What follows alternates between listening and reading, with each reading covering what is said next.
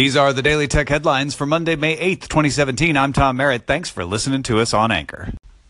Technical analyses published Friday by Tenable Network Security and Embeddy have found that the vulnerability in Intel's active management technology includes a way to bypass authentication, allowing attackers to gain admin control without entering a password. That's a little worse than originally thought last Monday.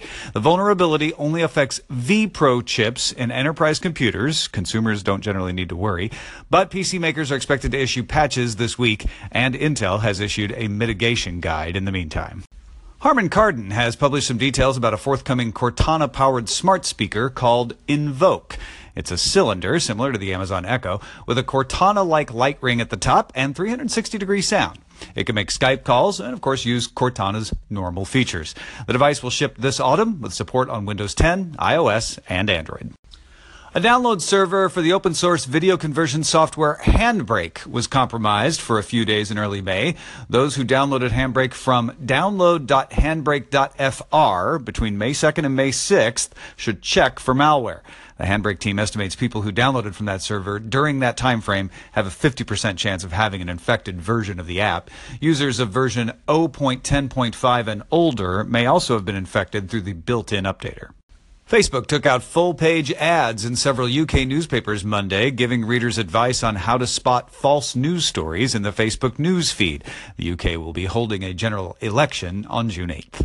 Apple has clarified that its affiliate commission rate change will only affect in-app iOS purchases. The rate for those commissions will be reduced from 7% to 2.5%. Apple had previously announced wider changes in an affiliate newsletter. U.S. companies Comcast and Charter have agreed on a wireless partnership to share technology and work together in vendor negotiations. As part of the deal, the companies reportedly agreed not to make any wireless mergers or acquisitions for 1 year without the other's consent.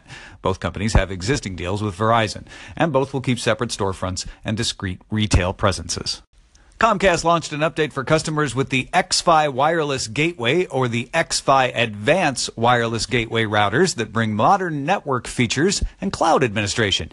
Users can now administer their Comcast routers from a web dashboard, iOS and Android apps, and with the X1 voice remote. Customers can pause connectivity by device, get notifications when new devices access the network, create profiles, and of course do things like change your SSID name and your passwords.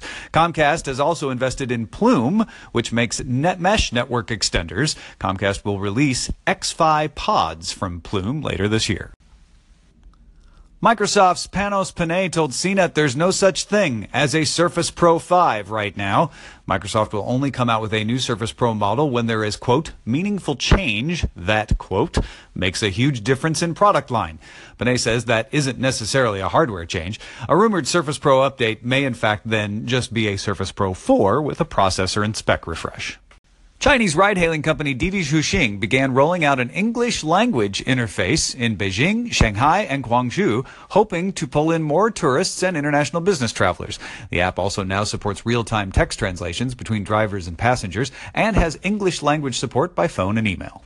Google has ended the Android Nougat beta program and says the Android O beta will launch soon. Google I/O starts May 17th, so that's a likely time frame. Android O's alpha was released mid-March, and the final release is expected in Q3.